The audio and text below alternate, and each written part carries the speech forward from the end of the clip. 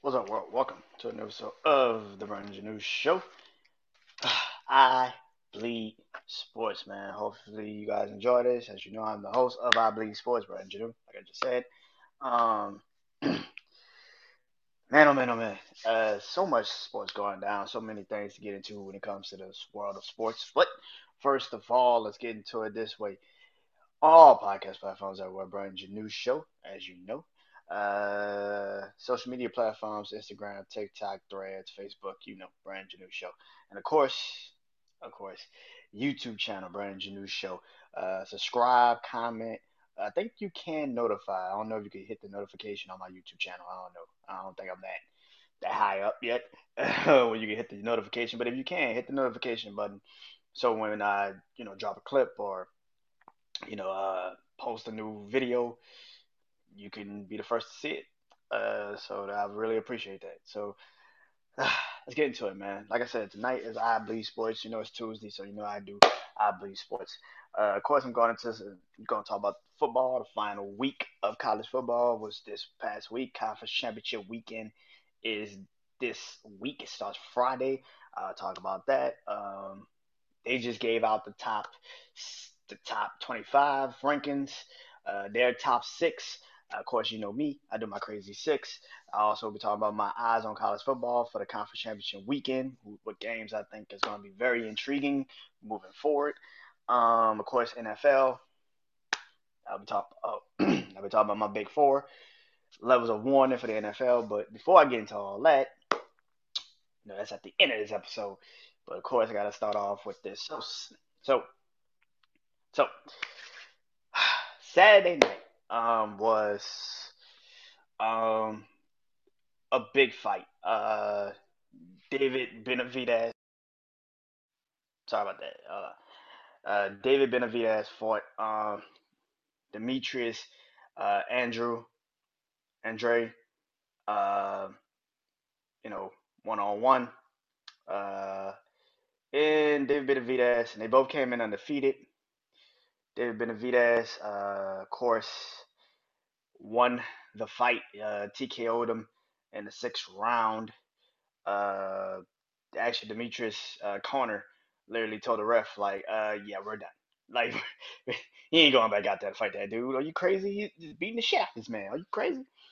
I did not watch the fight, and I wish I would have. But I looked up and because I had to do my podcast after the Survivor Series went off, Wrestling Life that I do. And I looked up and I'm like, oh shit, Survivor Series went off at like 10. I was like, oh, I'm gonna get a chance to watch the fight tonight. That's great. And by the time I looked up, the fight was over. I was like, you gotta be fucking kidding me. By the time I'm like midway through the episode of Survivor Series for the Survivor Series, and the damn fight was over. I was like, you gotta be fucking kidding me. Um, and after the fight, David Benavidez was like, yo, I want Canelo. Point blank period. I want to fight Canelo. Um, here's the thing, man. Uh, the thing about boxing that I love about boxing is that it is a sport that is a problem solving sport, right? Same thing with wrestling. Same thing with same thing with wrestling. Same thing with MMA. It's a combat sport. Um, the one thing about boxing that has fucked up the boxing world, yes, judging, of course, but it's also the boxers choosing who they want to fight and when they want to fight them, and that's a worse situation. We talk a lot of shit about how Floyd fought at the end of his career, but Floyd still fought everyone. He fought everyone. Ricky Hatton, Victor Ortiz, Oscar De La Hoya, Sugar Shane Mosley, Miguel Cotto, Manny Pacquiao. He fought them all. He fought them all. Juan Marquez, like he fought them all. He fought them. He did fight them. The thing about Canelo is he isn't fighting them all. Charlo was like the only one that he physically he we had been asking for years to get that fight, and he finally decided to fight one of the Charlo brothers. Caleb Plant was another one. It took a minute, but he got it done. This is a fight that I think he needs to do. And I know people are gonna sit here and say, "Well, his legacy is already cemented. He doesn't need to fight him." Yeah, the fuck he does. Yeah, the fuck he does. Who the fuck told you that? Yes, the fuck he does. Canelo has to fight David Benavidez. He has to. You're not moving up to go fight uh Beavidov again. You're not fighting Beavidov again. Demetrius Beavidov? Oh no, he will hurt you. No, no, no, no, no. I would love to see that fight. The one thing about boxing in 2023, which is crazy to say, in 2023 we got a lot of fights we have been asking for years. Tank and Ryan Garcia. Even though I knew Tank was gonna win that, it was still a fight a lot of people was pining for and wanting it, and we got it. Especially Crawford and Spence. We finally got Crawford and Spence to fight each other, which was. Now, did it go the way we expected it? Fuck no. I thought that fight would be way more competitive than what it was. Now, if it's true what really is being said that Spence had a broken ribs before he cracked rib before he got into the ring with Crawford, then and he decided not to take a break, that he did not want to postpone the fight and go get fixed and let it heal up, then 100% thank you, Spence. But at the same time, damn, Spence, because you got destroyed in that fight. Like that was, but you can tell something was wrong with him the entire fight. So it kind of does make sense of why he kind of was probably like, oh, this is probably why he was in the way he was. I don't think Crawford just 100% beats the shit out of Spence like he did. Like that was very hard to watch. As a fan of both men, that was a very hard watch, a very hard fight to watch. Being in a bar with everybody too, it was like, oh my god, this is bad, man. But if that is the truth, that he has broken ribs when he had a cracked ribs, and when he went into that match, knowing that he probably had hard time breathing, stamina control, and all that, it could explain. It could explain. But the year of 2023, man, it gave us a lot of iconic fights. Tank, Garcia, Crawford, Spence, Lomachenko, and Henny. Like, we got a lot of fights, man. A lot of fucking classic fights that we've been, Felton and the Nightmare. Like, we finally got fights that we were like, yo, this is what we want. We finally got it, man. Teofimo Lopez and Josh Taylor. You know what I'm saying? Like, we got a lot of great fights this year for boxing. Lomachenko and, like I said, Lomachenko and Henny. We got a lot of fights that we got a chance to watch this year. Um, and I'm very happy about that. I don't know what 2024 is going to bring in boxing, and we got I think like one more real big fight before we end out the year, and that's Regis Prograis and Devin Haney. I don't know what's going to happen when it's all said and done, but I will say this: I am looking so forward to 2024 with boxing, and hopefully, Canelo and Benavidez will be that match in 2024. We already got one, Fury and Usyk. Uh, it's some boxing matches, man, that need to be done in 2024. If Henny loses to Regis, and yesterday or today, I think it was a notification that Lomachenko and Kambosos is gonna fight each other.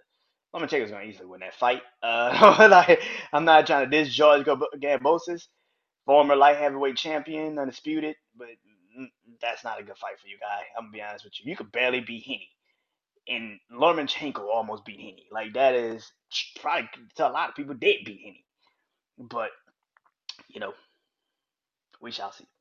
But I can't wait to see what 2024 has to bring. The fight Saturday. Vita Vita is just it's different, and I think that is kind of why I feel like Canelo might not try to fight him. It's different. He's different. You can't catch up to. He let. This is how crazy this is. He let Demetrius beat him the first 3 rounds. Like Demetrius getting all his like his combos in, hit him. By the fourth round, when he finally caught him, he tagged him. Oh my god, he hit the fucking. He was like, "What the fuck was that? The fuck was that?" Yeah, it was not. It was not good. It was. It wasn't good. It wasn't good at all, man.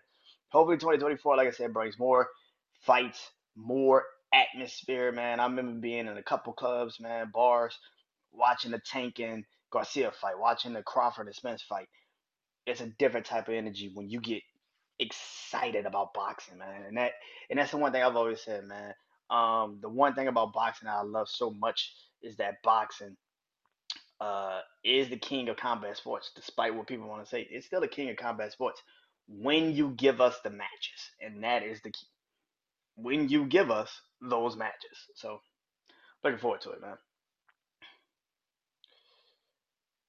So there's two basketball stories, three really, but I'll talk about the other one on my other series. I do point of view of random shit, because that's more of a real legal issue and a real crazy fucking issue that I will get into with that.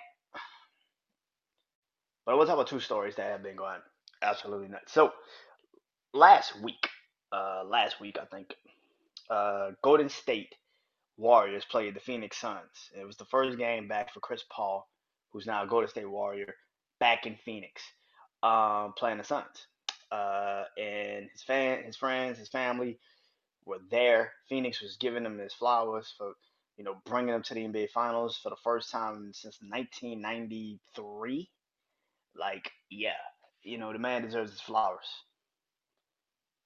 And he got ejected from the game. Referee Scott Foster ejected Chris Paul from the game. Now, you probably hear this and think, well, that's normal. It would be normal if Chris Paul and Scott Foster didn't have problems for like the last, what, decade? Like a decade, these dudes have been having problems with one another. Scott Foster is an NBA referee, an official. He calls these games. So it already looks like an abuse of power that you have chosen to use your authority to affect basketball games like you have when it comes to Chris Paul. Now, Chris Paul after the game got on the podium and explained what the problem was. He technically didn't say what the problem was, but he explained what the root of the problem was. That Scott Foster said something to Chris Paul's son. Chris Paul addressed him, not just to him, but the league offices. They had meetings, conversations about this shit. And then you see what happens last week, last Wednesday, I think. And he does that shit to Chris Paul in an NBA game. No reason. Just ejects him.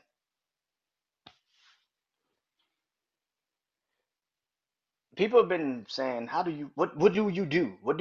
How do you rectify this situation between Scott Foster and Chris Paul? It's very simple. Scott Foster should never referee Chris Paul's games. He should never referee Chris Paul's games. If you know that he has, and the league knows this, by the way, the league assigns these fucking refs to these games. So for you to literally know that these two got problems with each other, and that Scott Foster has this vendetta against Chris Paul, and you don't do shit about it, you are cool with tampering with the game. So you are cheating, NBA. You are cheating. Scott Foster's Chris Paul has a record. You did it? You notice? Chris Paul has a record ever since they started having problems when Scott Foster has refereed his games. I think he's like 3-12, and I might be low balling the win. I might be low balling the wins. I think it might be 2-12 or some shit. The man never wins games when Scott Foster is the referee. I think it's like some. I think I was watching on first. I think it was like this. He's like 7-25 or some shit. Like the man never wins when Scott Foster is the referee of the games. Matter of fact, go back to the 2021 NBA Finals. You want to know how many games Scott Foster refereed in the NBA Finals for the Phoenix Suns and the Milwaukee Bucks?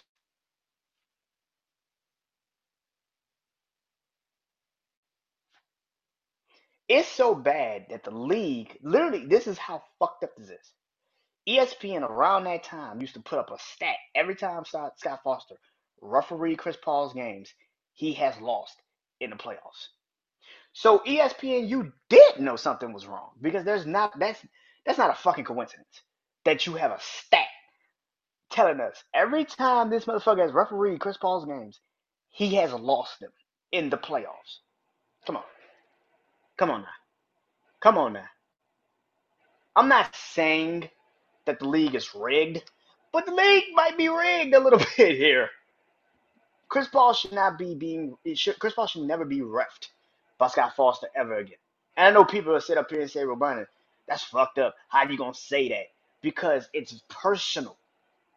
This isn't just a referee having a problem with someone because of it. No, nigga, it's personal.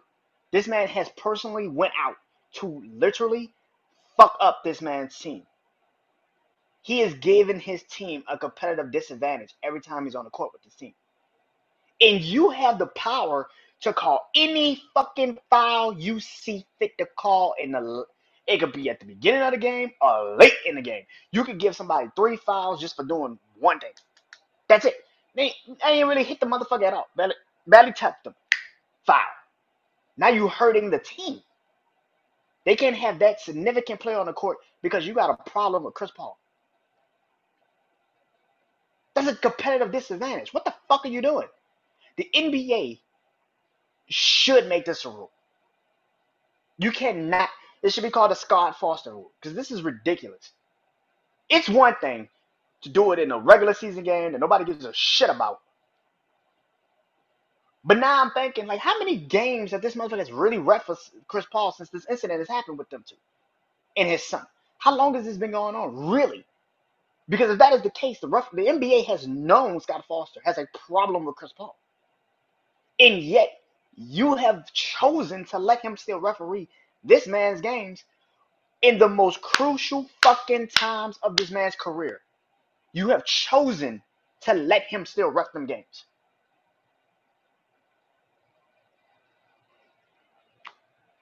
What the fuck?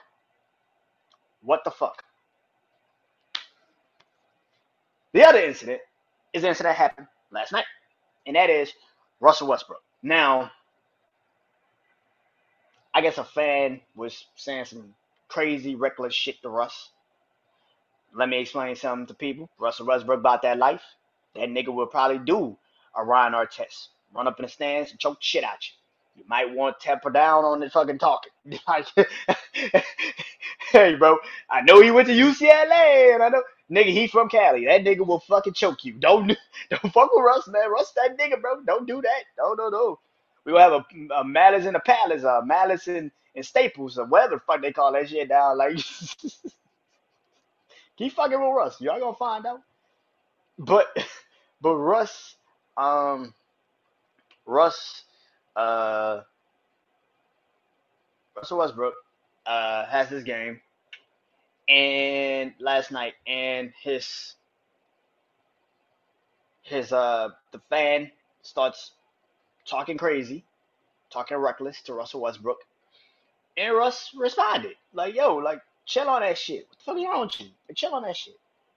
And I saw a lot of people today, and this is the same shit that happened a couple years ago with Russ, where I think a fan in Utah was trying to like attack him or some shit. It was doing the same shit, talking crazy to Russ, and Russ was like, "Yo, Meet me outside and say that shit to my face. Like,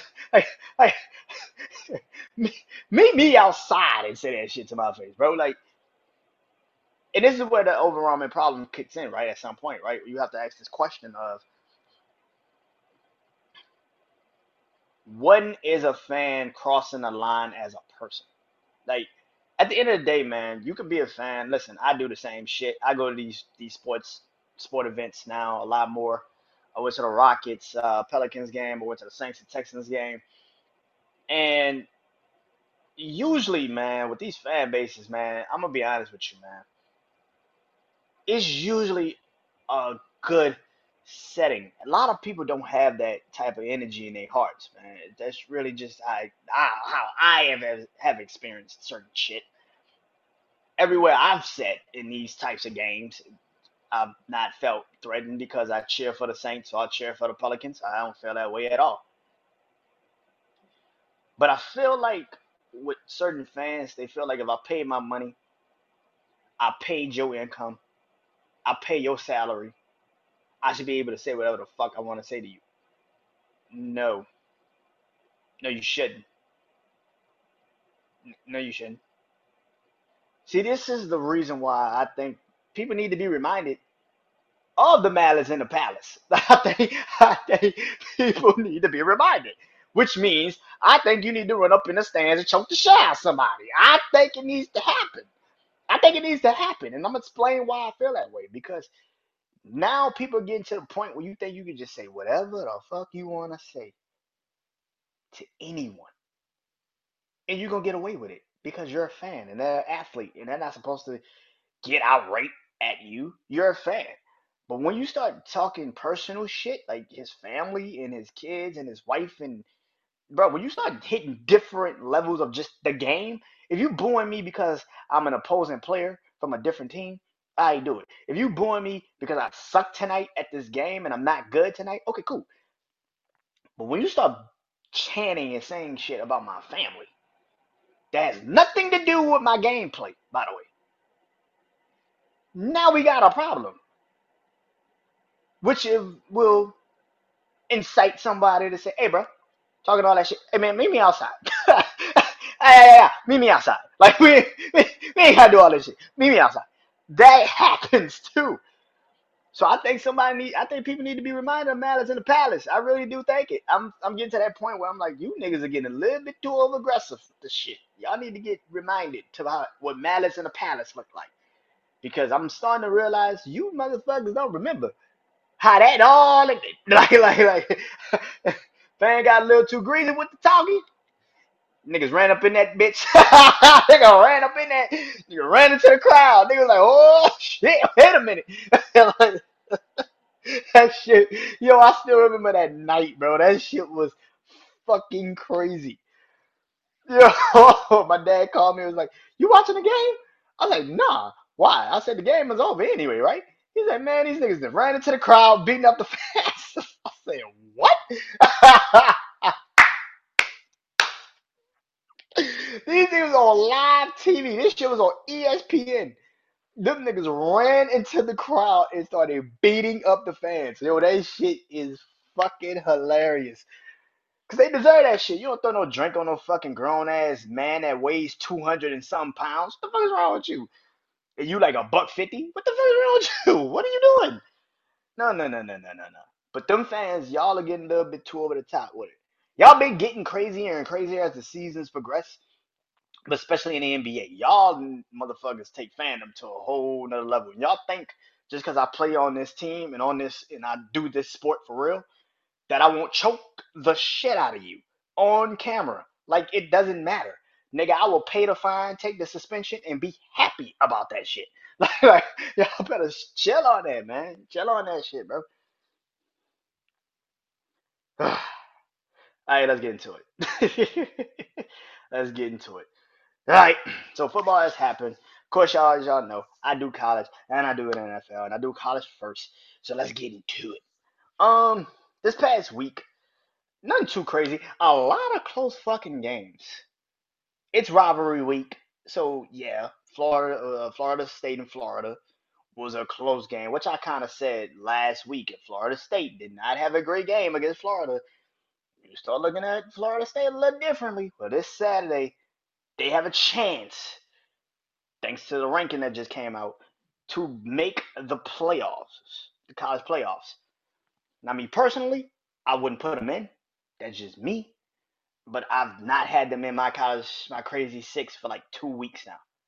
And it doesn't change tonight. So I'm going to just explain that too.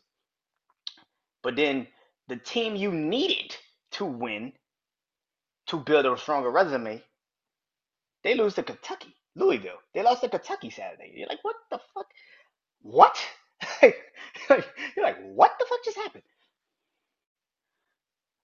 Washington almost lost to Washington State. I mean, Georgia almost lost. I mean, Alabama almost lost to Auburn. Georgia almost did lose to Georgia Tech. It was a lot of close calls, man.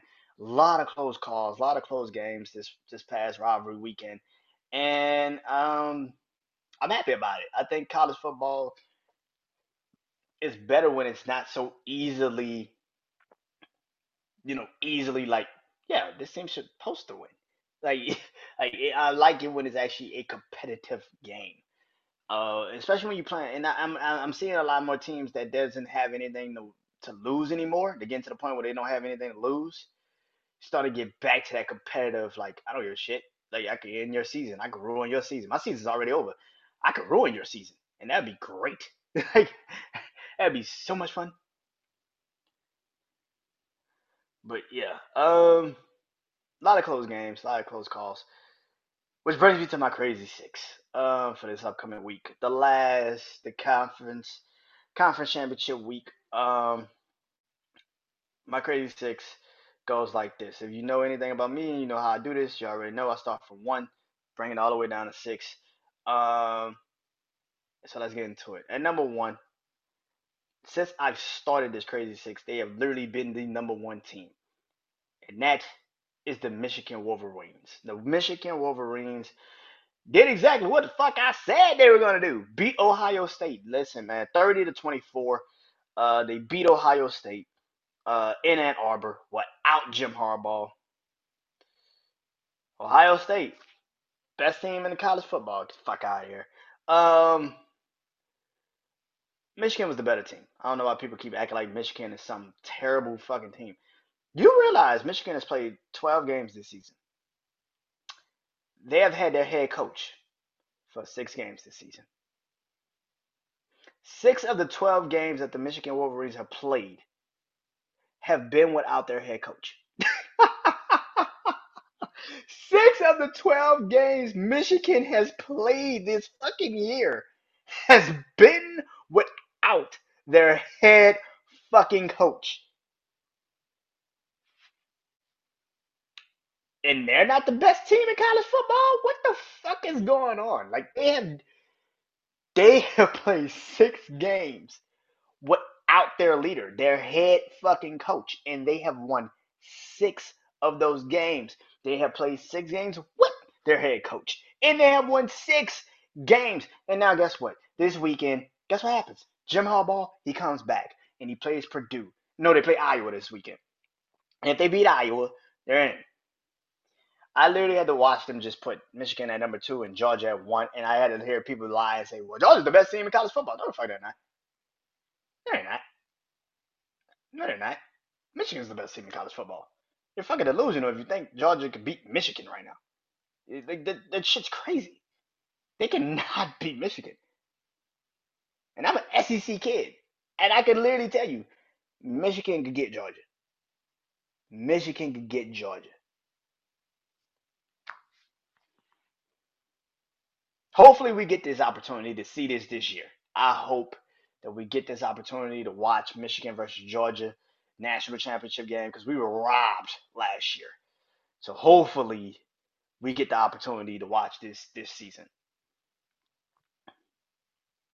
But if not, at least this team will be there because at number 2 is the Georgia Bulldogs. They're also undefeated, 12-0, going into this SEC championship game weekend with Alabama.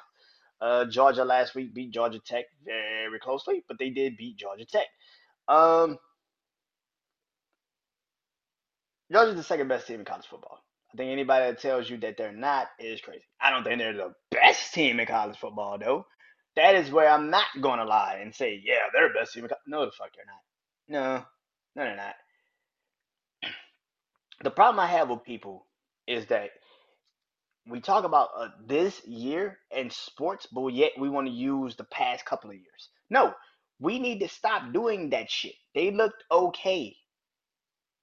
They're the defending champions for 2 straight years. But that has nothing to do with the team they have now.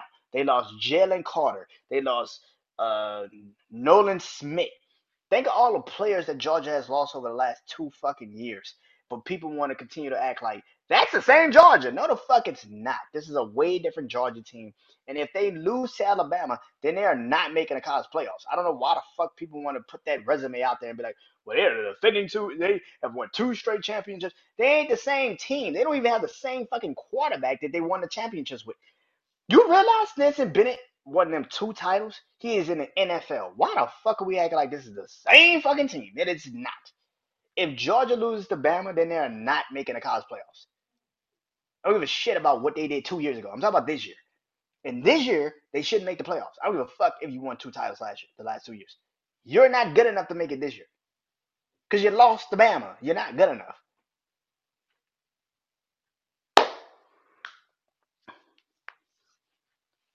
And for everybody's sake, and for everybody's sake, sorry about that. And for everybody's sake, Georgia, for everybody's sake, Georgia better beat Bama. Georgia better beat Bama. For everybody's sake. Coming in at number 3,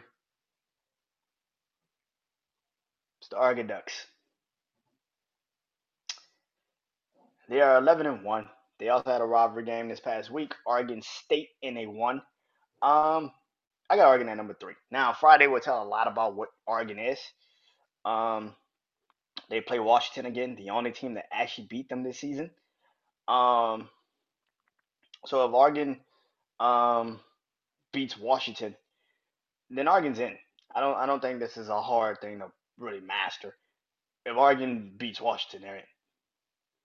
What I do think is going to be the hardest part is the four, and that is what I think a lot of people are having a hard time with. Because that four for the college playoffs was for the rankings that they had was Florida State, and like I said, I don't have Florida State there. I don't give a shit if Florida State is undefeated. If you don't dominate Louisville, to me, you don't make the playoffs because I don't trust that you can actually beat Michigan, Georgia, or Oregon or Washington. I don't believe you can beat one of those teams, and I don't think you can beat Texas. And let's say Bama does win, you can't beat Bama. You can't beat them. So for me, number 4 is Washington, and I've been saying this for the last couple of days. I've been saying this for since I started the college play, the Crazy Six. Oregon and Washington should make the college playoffs. I know it's crazy to say. Oh my God, Pac-12 might make the playoffs. Holy shit, 2 Pac-12 teams. Washington has the better resume. Florida State loses, Bama loses. Let's say Texas also loses. The fact that Ohio State is still fifth and Washington is third, but if let's say everything falls the way it falls, Florida State loses, Texas loses, Bama loses, and Washington loses, you cannot sit up here and tell me Ohio State, who lost to Michigan, is better than Washington, who beat Oregon already. The one game you were supposed to win, fuck the conference championships. The one game you were supposed to win, you didn't win. You did not beat Michigan when you had a chance to. And to me, playing for a conference championship is way more important than you looking like a team that could play for one. Washington goes, if everything falls the way it falls, let's say Washington loses, let's say Texas loses, Florida State lose, Bama also lost. Even if Bama wins and Georgia loses, Washington has the better resume out of all of them. They do. You can hate it, but it's true. Doesn't change the fucking facts. Washington beat Oregon when they were in the top 10. They beat USC when they were ranked. They beat Oregon when they were in the top 15. Oregon State when they were in the top 15.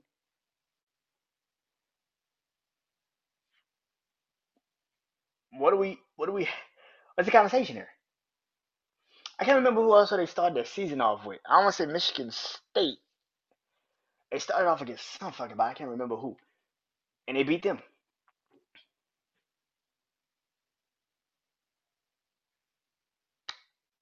Washington is the fourth best team in college football. I don't want to hear shit about Georgia, Bama. If Georgia loses to Bama, and Washington is the team that they have to compare the resumes with, it's not a comparison. Washington should be in. Because then I will easily go and look at Georgia and be like, okay, who Georgia beat? Ole Miss? Missouri?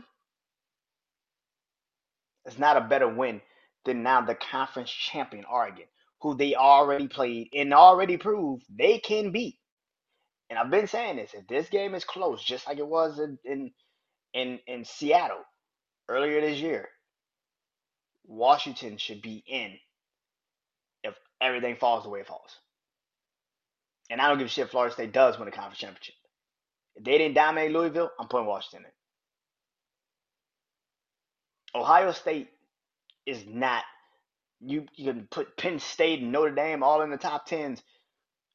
Ohio State would never be able. Ohio State is not beating Georgia and they're not beating Michigan, and they barely could probably beat Oregon.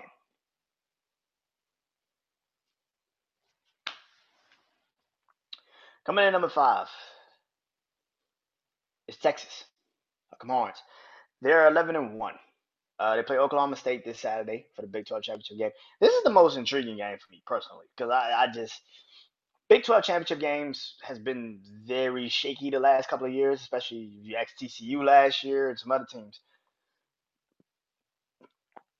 The team that goes in as the favorite doesn't always win it. So this kind of feels like what Texas is kind of walking into. But right now for me, they're fifth. They're in. Even if they win, and let's say Bama wins, Florida State's out.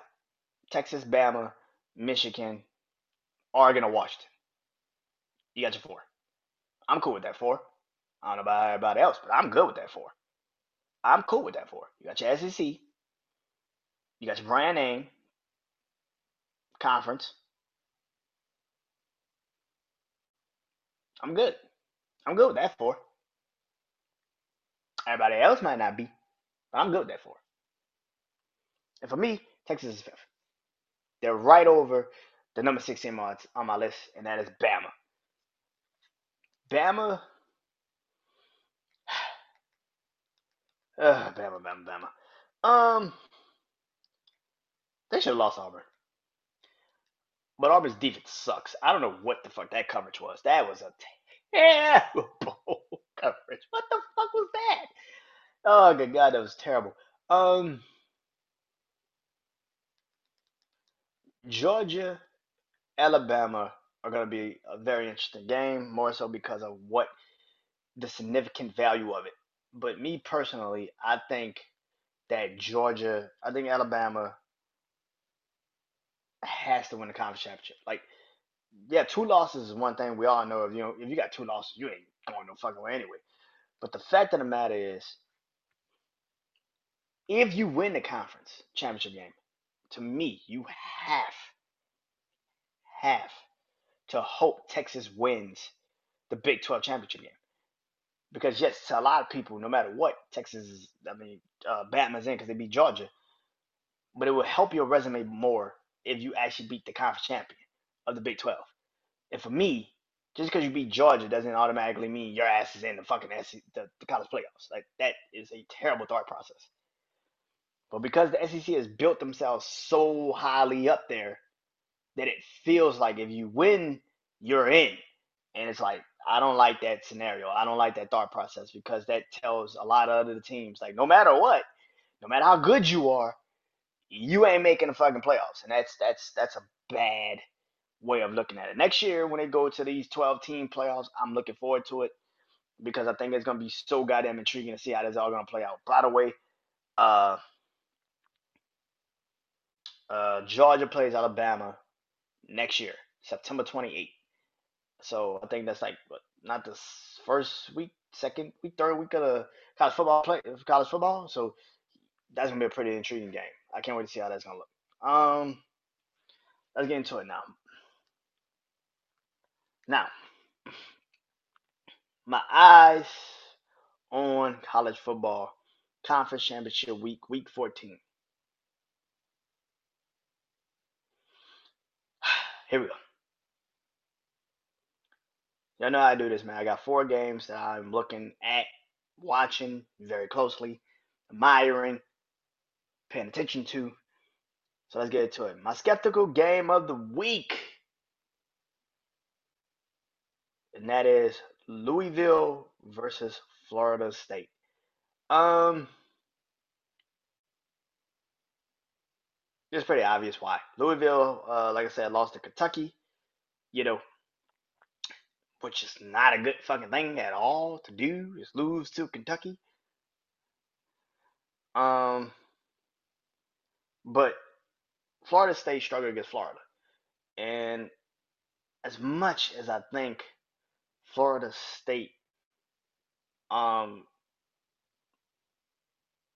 Florida State doesn't really know who they are, I also feel like Florida State, I guess, I think they finally found their identity on offense, which is run the ball. You have a quarterback that I don't think you really trust that much into. You don't believe that much into. So probably running the ball might be the best situation for you. But at the same time, man, Louisville coming off of a loss against Kentucky, I feel like Florida State needs to dominate this game. I don't care that the polls have them at 4. You have to dominate this fucking game. And to me, even though you're undefeated, it just feels like you're getting put in the college playoffs just because you're undefeated. And that is, to me, not a good enough reason. If you're not dominant in this game, to me, I don't think your ass should be in the college playoffs. Because I don't think it's the college, that game is going to be competitive. And for me, it's all about competitive. It ain't about who's the 4 best teams. No, nigga. Who's going to give me a competitive, actual fucking game that makes me say, no, I got to stay inside to watch this fucking game on New Year's or New Year's Day or New Year's Eve? I don't want to see a blowout in the fucking semifinals like we always do every fucking year. I want an actual competitive game. And if Florida State cannot be competitive, hey, they ass should not be in the goddamn college playoffs. I don't know why the fuck people act like this is so fucking hard. No, nigga, you gotta be competitive. Fuck it. You gotta be competitive. My most interesting game of the week is a game I've been talking about for a while, and that is Georgia versus Alabama. Um, Georgia's won. Then they had Alabama at like I want to say 8 in the college playoffs this year, college playoff rankings this week. My feeling on this game is my feeling on this game is just like people keep screaming about the Pac-12 game is technically is a knockout game for Oregon, but it's not a knockout game for Washington. And I know people will sit up here and think that's crazy, but no, for me, this is a knockout game. I don't care that Georgia is a 2-time defending champion and that means they need to be in the playoffs. No, it doesn't. It doesn't mean that shit at all. To me, this is a knockout game. If Alabama does not beat Georgia, beat them pretty convincingly, it's gonna be bad. You know, if Alabama don't beat Georgia and Georgia beats Alabama, Georgia wins, Georgia's in. If Alabama loses, that pretty much means they're out. But if Alabama wins, doesn't mean Georgia automatically, if everything goes the way it goes, Georgia's automatically just in now. That's ridiculous. No, no, no, no. You don't have the resume of the team to say, yeah, that automatically means that. No, the fuck it doesn't. No, it doesn't. This game is going to be more interesting because of how is Georgia going to play Alabama, more so of how Alabama's going to play Georgia. Um, Jalen Moreau is starting to kind of come on late into the college football season, but he's still not great throwing the ball. Like, don't get that play fucking twisted on Saturday when he had no choice but to put that shit in. I still don't think Alabama's a great throwing the ball team, and that to me is what kills Georgia when you could spread out their secondary and actually go at them. I don't think they're that team, and if you're trying to run the ball on Georgia, you're probably going to lose. So I think this game is going to be really hard for Bama. My upset game of the week. So I had two. I had one, and then I erased it this morning. So the one I had was SMU versus Tulane. I think Tulane's gonna probably win it, but at the same time, it's such a game that they can probably lose it too. But I crossed it out and I put Oklahoma State versus Texas. Texas blew out Texas Tech, 57-7, I think it was. Do you still have more in the tank? And that's kind of the conversation I think when it comes to Texas. Do you have more in the tank? I don't know if Texas wins this game. Like I said, the Big 12 championship game is always such a fucking questionable game. Last year it was K State, Kansas State beating TCU when TCU kind of needed to win that game, even though they got in the college playoffs. It kind of felt like, bruh, you lost to these dudes still? Like, that's ridiculous. Same thing I feel with Texas. Oklahoma State is a really good team. Like, even don't get the record fooled. They are in the top. They're in the polls. Oklahoma State can actually beat Texas. They can beat them. Will they? Is kind of where I kind of have this. I don't know. But if you had to ask me out of all these games this week, which game I believe is going to happen, really could happen, Oklahoma State beating Texas. I actually believe that could actually happen. I actually believe that could actually happen. So, yeah. And game of the week is clearly Oregon versus Washington. That is kind of like obvious. Rematch of earlier this year. What do I think of this game and what do I think is going to happen? I don't know. I don't really have a winner for this game. I really don't. Washington has struggled so much since that Oregon game defensively that I don't think that team is maybe they're gonna wake up and play this game and gonna play really hard in this game. I'm assuming, but Oregon is such a diverse offense and they can do so many great things. I don't know how this is gonna go personally, but I do know one thing: it's gonna be one of the best goddamn games we've all gonna see this year. I hope it's not a blowout. I swear, I hope it's not a blowout. My God, please don't let it be a blowout. I wanted to be competitive because then it would make my statement, what I've been saying for the last couple of days, weeks, months, obvious, which is these are the two best teams in college football. Despite what y'all want to say about records and fuck this and all that, they're the two best teams in college football. If you don't believe it, fuck out of here. All right, let's get into it. So, NFL. Um, so there's a couple things I gotta talk about before I get into it. So last week, did I talk about it? I don't think I did. Buffalo fired Ken Dorsey, the offensive coordinator. Um, and now the offensive coordinator is Joe Brady, who used to be LSU's old offensive coordinator when we went to the national championship and won it with Joe Burrow, Jamar Chase, and Jordan Jefferson. And he was also Carolina's offensive coordinator until Matt Rule decided that he was going to call plays and fire them, which that shit is amazing. Um, um, wow. Maybe if you would have kept him, you probably would never got fired. I don't know, but and Matt Canada also got fired for being Pittsburgh Steelers offensive coordinator. Thank the Lord. Um, and company all that together is also um, speaking of Carolina, Frank Reich got fired, the head coach of the Carolina Panthers. What I think of these firings the last couple of weeks, you needed to do it. Now the Frank Reich firing, and I'm a Saints fan, so the Frank Reich firing, I felt like it was a little too, too premature. I don't think you really need to fire him this year. But it could go into the fact, yes, do I think the owner's a little bit stupid? Probably. I mean, maybe he's just like, I want to win so bad that I'm just going to bypass everything and just get me one. That could be a thing. But I also feel like this team wasn't going to get better. And I think people are sitting up here and trying to act like that team was going to get better. That team was never going to get better. It was never going to get extremely better in the next couple of years. Like in a year, you still had no draft capital. You had no draft capital, and you had an offense that was getting worse as the season was progressing to the point where you're now questioning, damn, did y'all fuck up on a number one pick? Like it's questioning time. Like that is how bad that offense was for Carolina. Terrible offense.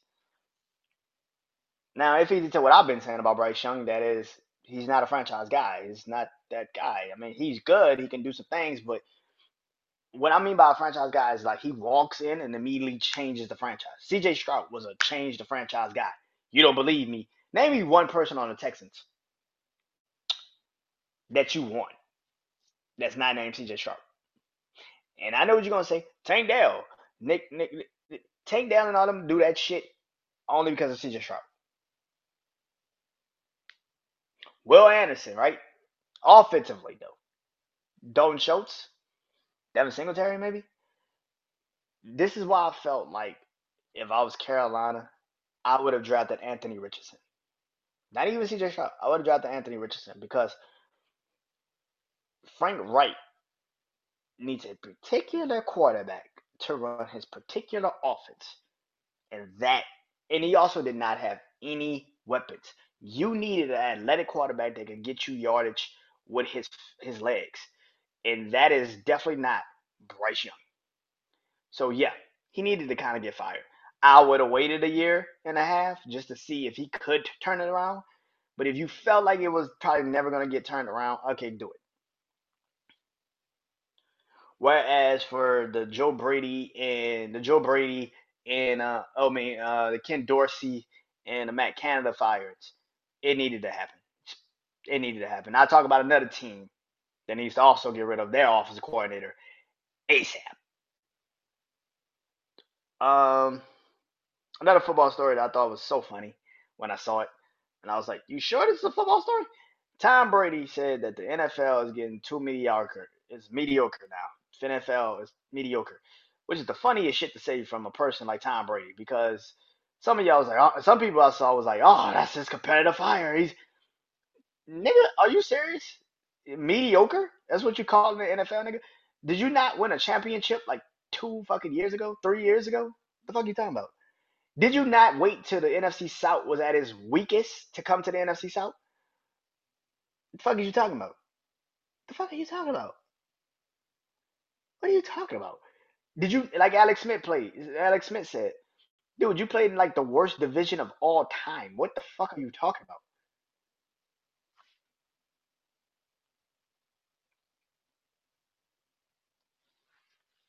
It's crazy to have someone like Tom Brady sit there and literally physically say, "Yo, the NFL is bad. It's mediocre." Fuck out of here, dude. Are you crazy? Stop that. No, no, no, no, no, no, no. So let's get to it, man. The big four. My big four of this week. Starting off is the Philadelphia Eagles. 10-1. Played Buffalo last week. That's another thing I gotta say also before I get into that. I said this last night, my brother Juan, and I said it here. Um,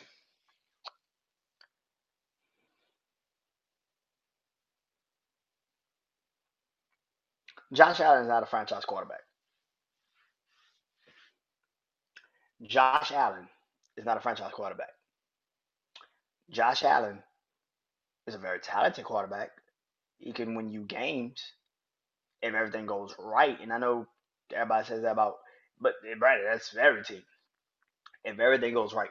But if Josh Allen is not a franchise quarterback. He's not. I feel like people are mad that people every time you see his game, you expect him to just be like 363 yards. He had, 4 total touchdowns against the Eagles Sunday. Scored 34 points. But everybody neglected the fact that he had the ball first in overtime and literally let the Eagles get the ball in overtime, walk down the field, and score a touchdown. If you are a franchise quarterback, you are looking at your head coach and telling them, keep the fucking field goal team on the sidelines. We are going for this shit. He didn't either. He let them kick a field goal, and then immediately, Eagles got the ball, scored a touchdown. Okay. I just wanted to say, yeah, Josh Allen is not a franchise quarterback. He's Phillip Rivers. He's Phillip Rivers. And the Bills are the Chargers, the San Diego Chargers. It's okay. Nothing wrong with that. Just teams are better than you. That's it. Nothing wrong with that. Let's get into it now. Like I said, at number one is the Eagles. They're 10-1.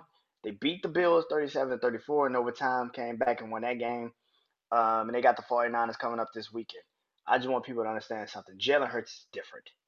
Unlike Josh Allen, Jalen Hurts is a franchise quarterback. Holy shit. I think it's time for us to have this conversation. I mean, like, seriously have a conversation. Jalen Hurts, real shit. Jalen Hurts is in the Patrick Mahomes, Joe Burrow conversation.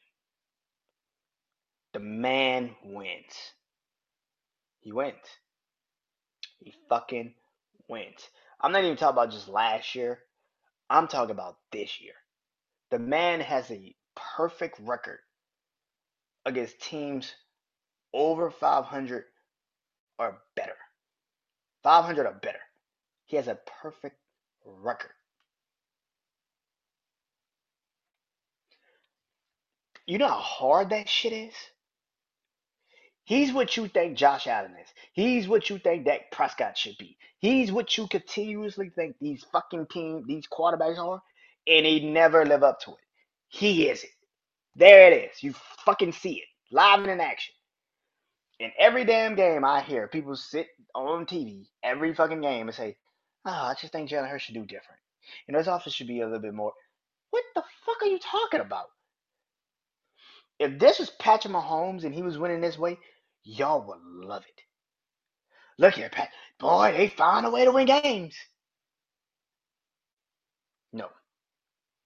Jalen Hurts is a winner. Fuck he is. He was a winner at Alabama. He was a winner at Oklahoma. His only year in Oklahoma. He's a fucking winner. Stop playing like this man ain't in that conversation of Patrick Mahomes and Joe Burrow. Get the fuck out of here. He is the NFC's Patrick Mahomes. The man gonna find a way to win.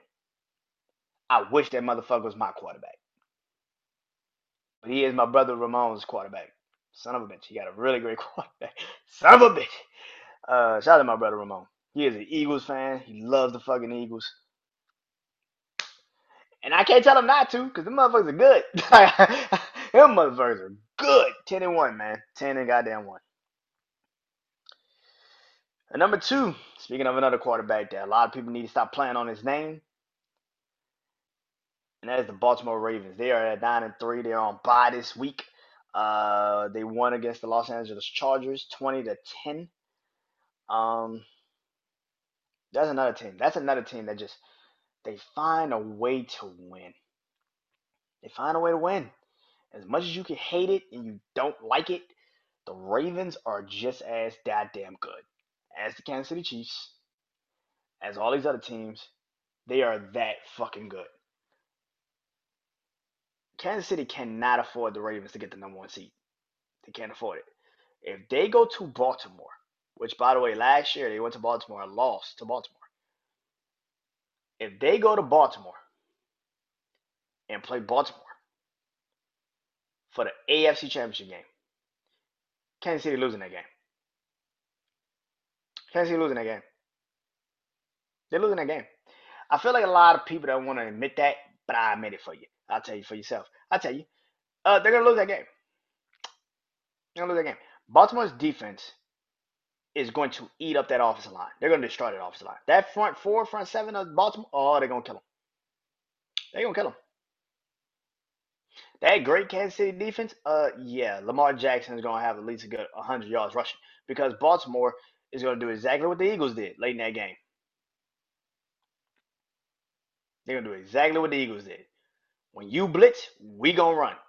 Lamar Jackson.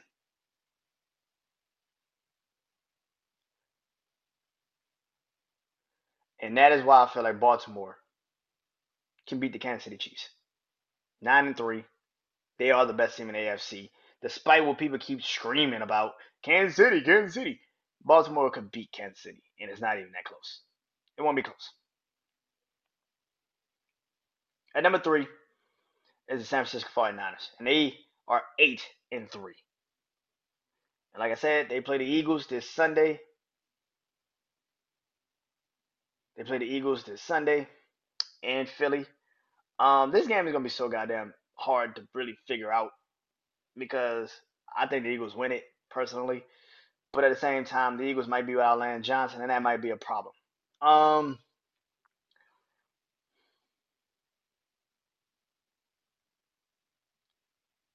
the 49ers are not 8-3. The problem what I have with people with the 49ers is yes, they are a good team when they're healthy. The problem is what happens when they're not healthy. And I've seen when they're not healthy. But we in the world, this media, the sports media, ignores the fact that San Francisco didn't look good when they didn't have the Debo Samuels and the Trent Williams. But now that they're back, it's like, oh, San Francisco is the best team in fucking NFL. It's like, bro, no, they're not. Brock Purdy is not that guy. He's not that guy. I've seen him when he didn't have just Debo and Trenton. Imagine Christian McCaffrey going down. Imagine George Kittle.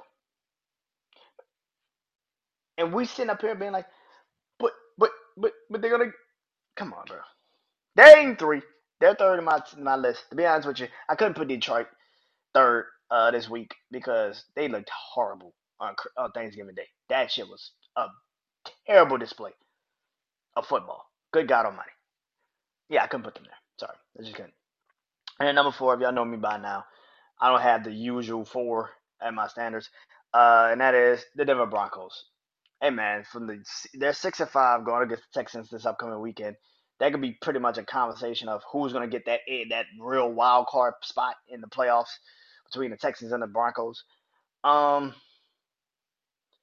let's be real. If the Broncos, looking at what the Broncos have become in the last 5 games since the starting off 1-5, and then also starting off 1-5, and then also giving up 70 fucking points against Miami. If you told me the Denver Broncos will give up 70 points in an NFL game, and by week 13, they still have a chance to win not only a playoff spot but probably the division, I would tell you, kiss my ass, you're lying. And don't lie to me like that. What the fuck's wrong with you? But it's fucking real. It could happen. Denver could actually get in the playoffs, and also they're still alive for the division for Kansas City. It's crazy to think that, but yes, Denver could actually make the fucking playoffs. They gave up 70 fucking points in a football game this year. An actual football, a professional football game. They gave up 70 fucking points, and they are 6-5. Not great, but I can't ignore that. 5 straight victories. I can't ignore that. I'm sorry, I can't. I can't. Now let's get into it. Levels of warning for the NFL this upcoming week. Let's get into it. I know how I do this. 3 levels of warning. Yellow is caution. Orange, panic time. And third is DOA.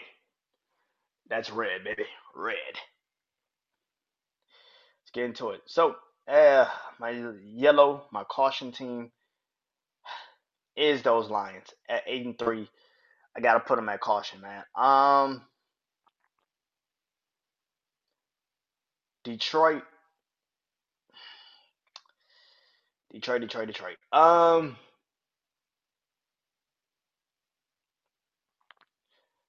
Like I said, one game is a coincidence. Second, two games is like, oh, okay, it's starting to become a pattern.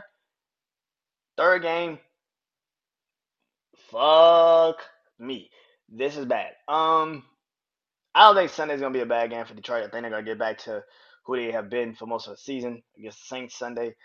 Um, but I can't ignore the fact that at the end of the day, Detroit um played the way they played against the Green Bay Packers on Thanksgiving. Like that's something I cannot ignore and act like it didn't fucking happen because it did. This is the second straight week where you struggle against a divisional team, and again, it's divisional. Bears and Packers divisional, but at the same time, man, you can't have the games you've been having and not have me be a little cautious on you. It's like, oh, that's not good. Last week I was talking about how if you won the game and the Eagles was to lose at some point, you could have jumped the Eagles and got a chance. And now it's like, oh, well, you're the third seed in the NFC. You're not probably gonna fall anytime soon. You're probably gonna be the third seed, but despite also Sunday, if the 49ers lose to the Eagles, you jump back to the second seed, but you're not catching the Eagles. And I still have high hopes for Detroit, but those two games back to back, you won one and lost one. But the way you won and lost these games, man, for 2 straight weeks, you didn't look good, man. You turn over the ball. It's just like it's a you're going completely the opposite of what you did last year, which is last year you started so badly, but when you turn it on, you look great. And now the last 2 weeks, it looks like you're reverting back to what you was last year. Whereas you started off great, and now you're going into this self doubt, like, oh shit, we might not be as good as we think. So you're losing a lot of these games. Yeah, that shit shouldn't happen. You should be very good at what you do. But I get it, the hype, the allure of what you have been this season starting to catch up to you, and I think you're starting to feel it. And yeah, that's not good. That's really not good. My panic team, Orange, is the Saints, 5-6. Um, Matter of fact, I'm gonna switch that around. So my Saints gonna be DOA, but my panic team gonna be the Vikings, and that is six. They're 6-6. Um, Yeah, I just switched it up on my own damn podcast. The Vikings are 6-6. Um, Last night they lost to the Bears. The Bears beat them by field goals. I'm dead ass serious. The Bears did not score a touchdown at all. They won 12-10 on a Monday night football game. What the fuck? The Vikings are 6-6. They say have a chance to make the playoffs, but I don't think they're making the playoffs. Um, the Josh Dobbs magic has officially worn off. We forget that Josh Dobbs, when he was the starter this season, was what 1-8 with Arizona, 1-7 with Arizona. He won one game, the Dallas game, and that was it. Yeah, he's won two games with the Vikings, one as a starter, and that was the Saints game.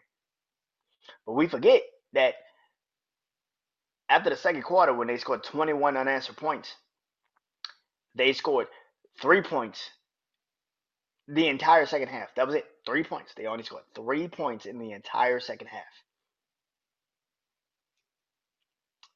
So,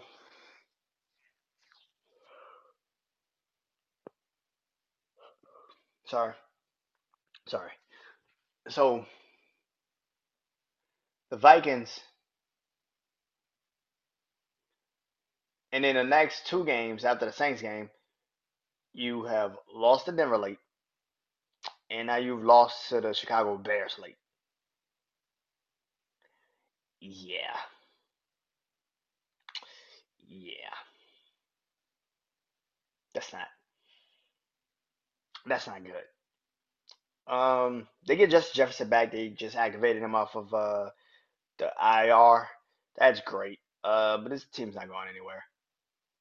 They ain't going anywhere. I know it sounds crazy to say that, but they're not going anywhere. They're not going anywhere.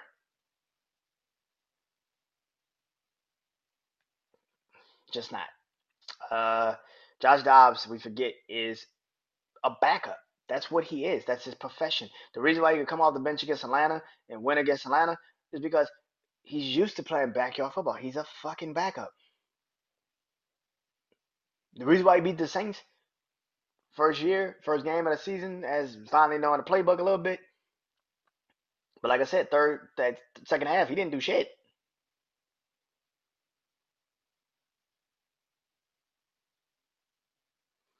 So yeah, and like I said, DOA is the Saints. They're 5-6. Remember when I was talking about? I'll get back to firing up the offensive coordinators and coaches. Yeah, here it is. Fire Dennis Allen and Pete Carmichael. Now, I'm not like everybody that's saying fire Dennis Allen because of just because you don't like the way the team looks. No, I'll explain why I say fire Dennis Allen. Dennis Allen, for the most part, is a defensive minded coach. And his defense, for the most part, has not been the problem. We actually are tops in takeaways. If you actually watch the game against Atlanta, we got like 2 picks in that game. We're taking the ball away. Something that we haven't done for like a year and a half, 2 years now, is take the ball away. We're like in the top 5 of takeaways. It's crazy to think that shit, but they were like in the top 5 of takeaways. The Saints, defensively, it's not the problem. Dennis Allen is doing what he does. That is the thing. But, and this is the thing I've always said about, head coaches that come from the coordinator's position with like Brandon Staley and Todd Bowles. If you become the head coach and the thing that you was coordinating, defense, is the worst fucking part of your team, that is a you problem. You're supposed to be great at defense. That's why you got the job, right? They saw you at some team and it was like, that dude can coach. If he could leave that court, if he could leave those guys, he could probably go. But that's not the same. Brandon Staley's defense is the worst part of his team. Tampa Bay, that is the worst part of their team.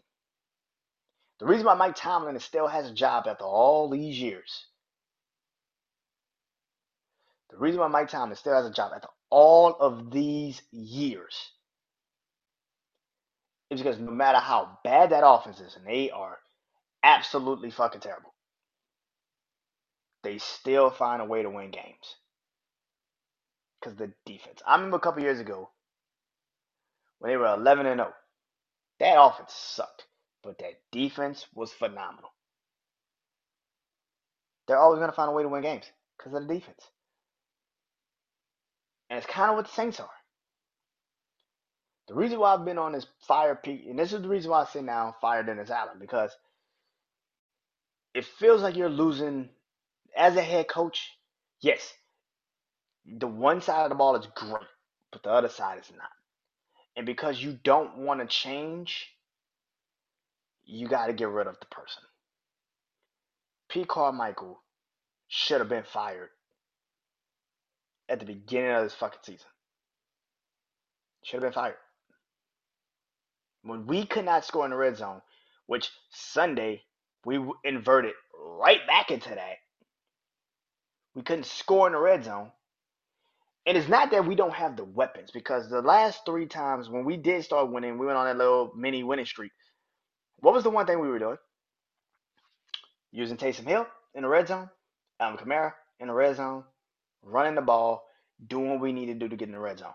It seems like last week we went against Atlanta. We went right back to what the fuck we did before the Colts game, which is we're gonna throw these fades and we're gonna. Why are you throwing the ball in the red zone? Why? When you have a well-known fucking weapon in Taysom Hill, and they can't stop him. Nobody can stop him. And your stupid ass is still throwing the ball in the red zone. Pete Carmichael needs to get fired. But if Dennis Allen is also losing the team, which seems like it's happening because it's falling on deaf ears every time He gets on the podium and says, "We just got to execute better. We got to do this better, bruh." Like Alvin Kamara said, "Hey, bruh, it's a time for talking and it's a time for showing the fuck up. Tired of talking. Let's do this shit. We know what we need to do. Do it. Do it."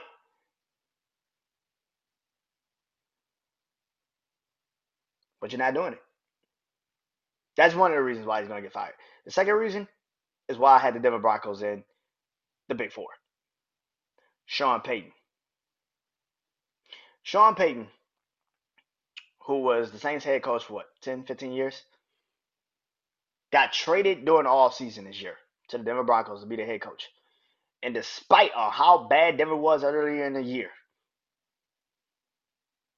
they have a chance to make the playoffs. Dennis Allen is in the worst division.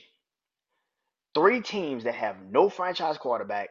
Well, Bryce Young, but Carolina's in a terrible, they have no roster around him.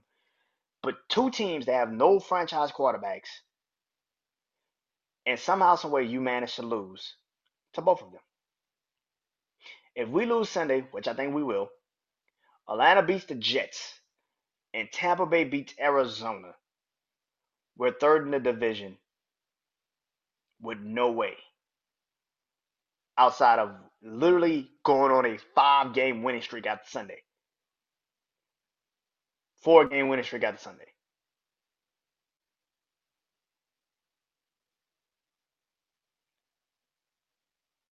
Which we can do. I'm not gonna say that like we can't. We can do it. We got we got the Carolina Panthers, Giants both come to us. And then we got the Rams, and I think we go to Tampa. And then we end the season with Atlanta coming to us. So we can do it. But how much of faith do we have in our head coach?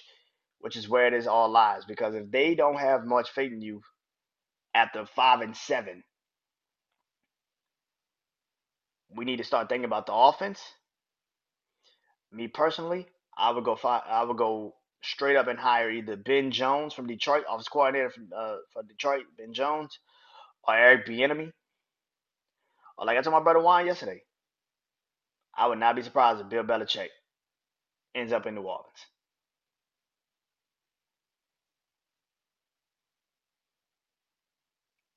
Because for as much as we sit here and we bitch and we moan and we complain about the Saints, we are hurting ourselves. There is no team in the league that can really stop us when we're on. The problem is we're not on. We're inconsistent as fuck. You don't want to fire Pete Carmichael? All right, cool. Dennis Allen, then you're gonna get fired. Derek Carr, to me, I don't think anybody's gonna take his deal. Nobody's gonna take his contract. So we might have to eat that shit. We might just have to deal with that shit. But for me personally, after a while, it's gonna be like, where do we fall in the draft? If we don't beat Carolina in week 14, if we don't beat Carolina in week 14, it's to the point where I'm like, man, fuck all that, man. What can we get? What are we gonna be in the draft? Because that is the case. We need to drive a quarterback. That's how I feel.